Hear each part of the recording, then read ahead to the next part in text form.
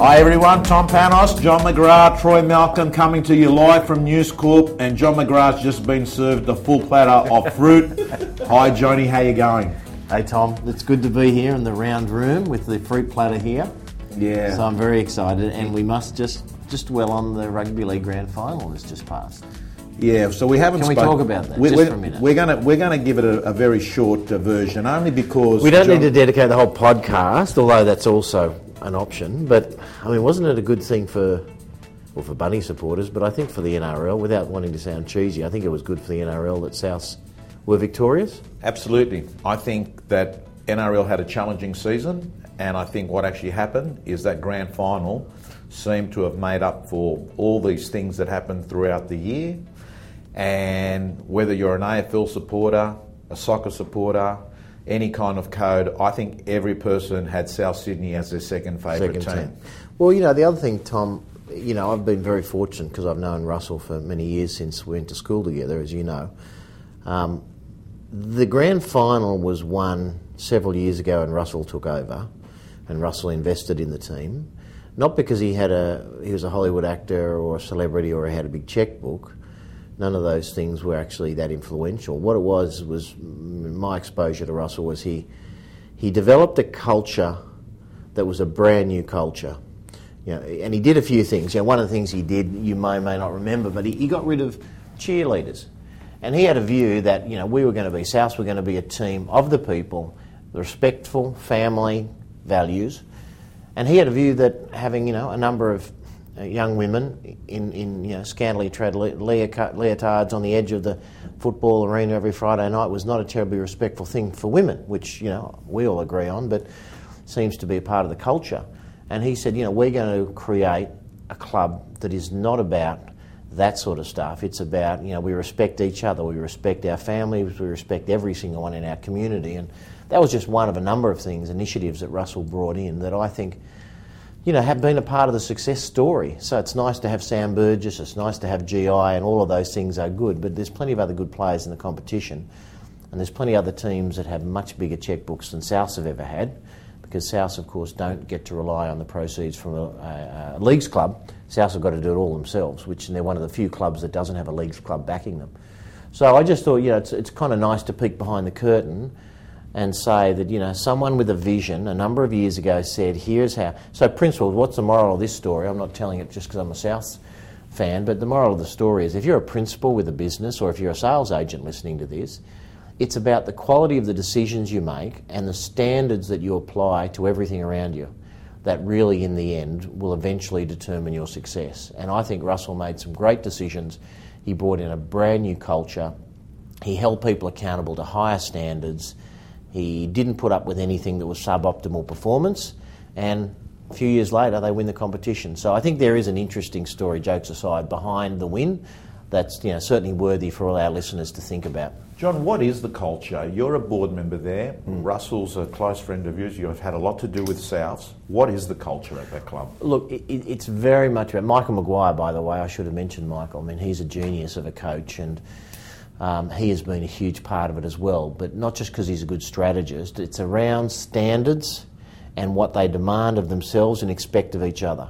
And Souths are very much about, you know, whether they're training, whether they're at rehab, whether they're at a corporate event, the club, the coach, the executive team, the owners expect excellence at all times from every Souths player. So, you know, touch wood, we haven't had the same sort of dramas as unfortunately many clubs have had to deal with, which is poor behaviour from their players, you know, on and off the field, more so off the field. You know, Souths have, you know, have relatively come through with very strong image in the community, and deservedly so. So I think it is about excellence.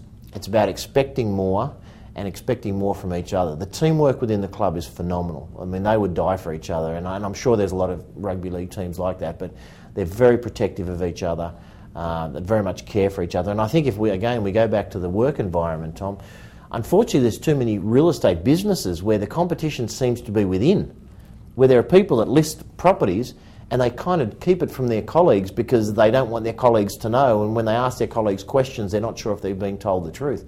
I mean, whether it's in the world of sports or the world of business, there has to be integrity, excellence, high standards and transparency in everything you do. So I think there's always lessons between sport and business. I think they're so similar in the way they're won or lost. So I think, whether you support Souths or not, there is a good story behind how they got to the top of the mountain. Okay, so there you go. John has his NRL team he's won. You've given us some good reasons on why they did it, but most importantly, the thing I get out of that conversation, John, is that the 2014 Grand Final was actually won 3 years ago. Exactly right. Just like the listing that you get or don't get this afternoon, a big factor on that is how you've been performing 6-12 months ago, because everyone is watching what you're doing in your community. Yeah. So if you were doing magnificent open for inspection 6 months ago and a prospective client came across them and saw you at your absolute best, which you should be at all times, that's going to put you in good stead this afternoon when you turn up for a listing presentation. So, always be on top of your game. Okay. John, we thought we'd use this podcast where you and I would go out and give 5 sharp takeaway tips that people could do right now. The reason why, John, is we know people, this is the busiest time of their year most likely. They're busier more than ever doing opens, busier more than ever going to auctions. So what we thought is we'd give sharp 5 takeaway points. John, we might do it one each. We'll alternate. And can I just say on that, Tommy? I mean, I agree with everything you've said. Here's the problem. Everyone that's listening to this podcast is always going to be busy for the rest of their lives. I mean, Christmas, okay, a couple of weeks off, but most people are trying to refresh themselves with their family. But generally speaking, 365 days a year, you're going to be busy. What we need to be better at is reinventing ourselves in real time despite the busyness. Yeah. So as you're listening to this podcast, think about the stuff you hear now. How are you going to implement that and change your routine if it fits with you and if you like it? Because you're right, busy is a terrible excuse. I'm too busy to do this, too busy. You're always going to be too busy, but if it's important, you'll make time. Why don't you start? You go first. John, the first thing I would say, my number one is I would buy a journal, pretty much similar to the one I've just got right in front of me now. A nice black journal, I think it's about $30, $40. And in that journal, what I would do is I would write down things such as my goals. I would write down things that I'm grateful for. I would write down anything that comes to my mind that is useful that I should capture. And I would keep this book with me, because what we know is that when you write things down, for instance, you write down your goals, you're advertising to yourself a preview of your life's coming highlights. And that's very useful, because sometimes when you feel like quitting, by looking at things, it reminds you why you started in the first place. Yeah, years ago, Tony Robbins, I went to one of his conferences, and I know you've seen him speak, and he talked about a journaling and success journal, I think he called it, to talk about things that you loved doing, things that you wanted to do, and sort of creating a visual path for yourself. I agree 100%. Over to you, John. Look, the first one I had, because I always talk about, Tom, real estate business is about 3 key areas: prospect, list, sell. So I start with prospecting. What I suggest is, I think most of the listeners are sitting there feeling a bit guilty of the fact that they probably don't ring and keep in touch with their past clients. So stop feeling guilty for a start, and just recognise that if that's been the case, it's a mistake, but you can change it today. So I would get a printout of all your past clients, and their phone numbers, and pop it in the passenger seat of your car. Every time you go to a meeting, I'd ring someone and just touch base. And say, Tom, I know it's been a while since we've spoken, but I think often about you and the family, and I just wanted to touch base, see how you guys are enjoying your new home. Of course, if there's anything I can ever do, please let me know. I'm still up the road, and I'm still loving real estate, and whatever you're going to say, but it doesn't have to be. In fact, I don't think it should be a prospecting call personally. I like to come in from the point of view of I want to connect with you, because that's my view, is that we build communities and we create relationships. We don't just do transactions, or the smart people don't do transactions. So I think you've got to get on the front foot and make sure that you are in contact at least twice a year by phone, and many other opportunities in the meantime to send people details and newsletters. I'd be looking to call your past clients. Beautiful. They could actually start right now as this podcast finishes. Straight away. That is a to-do action. John, my second one is, I don't know if you recall, about 2 years ago, I got you to do a 3-part video series at your office. Troy Malcolm, in fact, filmed it. It was one of the first video blogs that I did. Yep. It was actually way beyond we started this $1 Million podcast. Those 3-part videos are the most viewed thing that I've had any of the clients that I speak to, whether they do my attraction agent stuff, my 9-week program, whatever, they say those 3 videos that were shot where we talked scripts, we talked about dialogue, we talked about mindset, we talked about separation, we talked about clearing the air and moving forward. They go for 25 minutes each, and I think all they've got to do is go onto, they're on my website, they're also on YouTube. I think they've had 12,000 views, John. They're very viewed real estate. Which in a way is disappointing because there's 40,000 agents in Australia. And I thank you for what you've just said. I'm delighted that people have found some value, hopefully. But, you know, what does the other 30 or 40,000 people not want to learn, not just from me, of course, but from anyone out there? I mean, information is, much of it is free, like the stuff that we do and those things that are on your website. So interesting. Over to you, John. So we talk about prospect list sell on the listing side. And when I say to most people, if 10 was world best and 0 was 0, where would you put your listing presentation? What do you think the number I get most? 5, 6. Yeah, 6. So most people say I'm a 6. And I just think about that and I think, well, you know, that's just not good enough. Prospecting is critical. Listing is critical. If you are not at least a 9 out of 10 by your own definition at a world-class benchmark out of 10, why haven't you reinvented? So if I was sitting there and I'm saying, yeah, I'm probably a 6 or a 7 or even a 7.5, anything less than a 9 I think is unacceptable if this is your full-time career. So redesign your listing presentation. You know, go onto your website, you know, go to ARIC, go to whatever you want to go to, find it, talk to the best lister in your office, find out what are people that are at an 8 or a 9 out of 10 in excellence doing, and then redesign over the Christmas break. That might be something you might wait, because if you're in the middle of a lot of business now, you may not want to redesign until you've actually got a little bit of clear space. But in a few weeks' time, most agents in Australia will have a bit of time to refresh, take a breath, and redesign themselves for next year. So that would be, I think you have to get a 9 out of 10 listing presentation. Okay. John, that takes me to my number 3, which could be your 2-part B, and that is that I think today, if you're serious about improving, you'll get on the phone, call a lister that you consider to be one of the best, and you'll go out and have coffee with that person. And what you will do is you'll sit there and you'll have a conversation, and I think, John, that most great people in real estate would be happy to sit down with someone and have a coffee. And I think that you will learn a lot out of that one-on-one conversation, and you'll probably walk away feeling inspired about having done it. So that's a simple getting on the phone and calling a top lister and taking him out for coffee or lunch. Yeah, I agree. Over to you. Okay, the next thing I had, we had a little power breakfast that we do, and you've spoken at for our company, where we get everyone together in the same room a couple of times a year. And one of our top guys, a young guy called Kevin Dearlove, who's a beautiful person and a great performer. Anyway, Kevin talked about the fact he'd 2x'd his business in the last 12 months, which is always our goal for our team members and our new agents. And I said, Kevin, what did you do that was different? And he said there were 2 things. One is I started using price guides on everything. He said I'd been in the lazy option of not having that conversation around price, so it was always price on request for his auctions. He's an auction agent. So he said I took the lesson, even though you've been saying it for years, John, I understood it, and I started putting price guides on. And he said it's worked. And the other thing was to do with realestate.com.au, but it doesn't matter, whichever portal you're committed to or that works in your region, is he put everything to Premier or at the top of the list. So he said those 2 things were the main reasons he doubled his business. Price guides, and he dominated the digital space in his area. There's only a couple of things I'd add to those, so hopefully people get a lesson out of that. I would be adding floor plans and videos as well. In the digital environment, people now want to be able to have access to everything. They want to download contracts, they want to download floor plans, they want to have a video of a property, all this sort of stuff. So there are 4 things you can do now. Get your properties listed that are listed at the top of the search ranking, start using price guides, pop a floor plan on everything, and start using video and see what that does to your business. Beautiful. We're flying through this, and we've been given the signal by Troy. We've got about 3 or 4 minutes.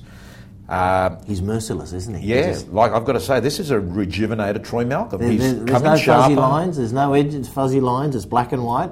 We're getting the wind up, but we're going to keep going, Tom. I think he might cut us off, but we'll keep going. John, he packed his bags. That last podcast, he repacked his bag and he's come back as a different version of Troy Malcolm. Troy, give me a second. Next thing I would do is I would get the 10 most influential people that you think can help you and you can help, and I would create them in a special section of your database and treat them differently, because I can't help but seeing, John, that there are the top agents have got this small group of people that keep referring business to them. Some of them, they haven't even actually sold their property for them. It's just that they've got this amazing relationship with them, and there's a saying, it's not who you know, it's who knows you, and these people give you that leverage. Yeah. So I would select 10 people, put them in the database, and give them a call today. Very good. And my next one is, there's 3, I don't care where you go in the world and what level of agent you talk to, there's generally 3 major objections or speed bumps that agents have to overcome before they get a property listed. And it's often about your appraisal of my property was a bit more conservative than the others that I've spoken to, Tom. So I want to know, do you not like my property as much as the other agents? That sort of conversation. 2 is marketing. Well, the other agents aren't charging me for marketing, or I don't really think I want to or need to market my property. So you need to know how you deal with that, because of course you can't maximise price without strong marketing. And the third one is, of course, fees. Everyone is taught, as a vendor, as a consumer, see if you can get a better deal. Now, by the way, it doesn't matter when someone asks you, or it doesn't mean when someone asks you if you can do it for cheaper, that they're not going to hire you unless you actually do it for cheaper. So since they are the only 3 serious game changer, deal breaker type objections, you need to ask yourself, how proficient and confident are you at responding into that conversation? Again, most agents I talk about are a 6, get yourself up to a 9. Beautiful. John, my final one would be, I would create a clear list, and it could even be handwritten, and it would say Hot 25 buyer list. And they are the hottest buyers that you've got that are probably going to buy a property between now and the end of this calendar year. And I would be calling them and getting super close with them, because every minute that you don't call them, you're giving an opportunity to another agent to actually do something with that buyer. So I would define Beautiful. those Hot 25. And Tom, on top of that, just to take it a bit further, personally, when I was dealing with my Hot 25 buyers, which, by the way, my agents that want a 2X, I'm now saying it's a Hot 50. If you want a W business, you've got to be working with more qualified buyers ready to make the decision. And second thing is, how frequency? Twice a week, communicate with them, even if you have nothing to show them. These are the people that are about to sign a contract somewhere. You want to know, what are they doing? Keep in touch with them. And send them information, market updates. You know, it could be an RP data report. It could be, you know, a listing you've just sold that they'd looked at 3 weeks ago. Just keep them in the loop. So very important. My last one is, you know, you and I both thrive on energy, physical, mental, emotional, and I think we recognise the importance that energy has to play with culture, if you're a principal, sales, relationships, professional and business, and so forth. So do a check-up on your energy. There's 2 sorts of energy. There's the physical and there's the emotional and the mental. Well, 3, I guess. Emotional and mental could be separated out. Physical's easy, you know, join the 5 a.m. club, start doing half an hour's exercise, just do something, eat better food. It's kind of 101 stuff. It's not hard to figure out. How can you make yourself feel better and be fitter? The mental and emotional, for me, that's around also diet, but it's around your emotional and mental diet. Make sure the people you're hanging out with are inspirational. Make sure you're not spending time on negative activities, negative things, reading negative stuff. Really immerse yourself with podcasts, seminars, books, e-books, articles and magazines. These are the things that can inspire you. And if you read an inspiring article every single morning as a part of your daily diet with your breakfast, or listen to a podcast for 15 minutes that inspires you, your day is going to go into a momentum mode. So that would be my final one. Gee, there was a lot of stuff there, wasn't John, there's a heap of content there. That was good, short, sharp, and I think that if people just did maybe one of those, they're going to be better than the start of this podcast. Or one a week. There's probably about 10 weeks or so, roughly till Christmas, and maybe one a week, introducing a new concept, and you're in momentum by the end of the year. So that was good. All right. One final thing I'll say, John, as you were finishing that last one, I've had a couple of people say, Tom, as I listen to your podcast and listen to what John's saying, and I make changes. I notice that some of the people in my office that I was close with, that I would hang around with, think I'm changing and I don't spend time with them and I'm becoming too focused and greedy with work, and they'll talk behind my back. I get those common things, and I think, John, to our listeners, they've got to understand and accept that as you make changes and you start heading in a new direction in your life, that you can't affect what people say about you behind your back. You know, and they're probably. I think. In fact, it's none of your business. It's none of your business, and the reason. Don't forget, they're behind you for a reason. Yeah, there will always. You're 100% right, Tom. There's always going to be people who will see you changing for the better, and will not support you. They'll feel jealous. As long as it is for the better. I mean, there's not every change is always. And some people, in their pursuit of success, do get too greedy, and they do start knocking people out of the way. So you do need to do a reality check to make sure if there are any whispers that you're actually in the right, and speak to someone that cares about you, that you trust, that's got the ability to give you an assessment. But 9 out of 10 of the times those people are knocking you, it's just because they're jealous and they don't like the fact that you're changing and they're not. But just do a quick reality check. Okay, John, it's great having you. We're off to go look at some of these AREC potential speakers shortly that are going to do a presentation. So excited about that. You'll see the best one or two on stage next year at AREC. It's a great initiative, Tom, of yours, and I think it's a very exciting way to build our speaker platform. Troy, did you see that? Let's highlight that. John said it was an initiative of mine. So Troy, just edit that out before you put this to air, will you? I was going to say, I think I've lost the whole thing. All righty, guys, girls, we will talk to you next week. Bye, See you later.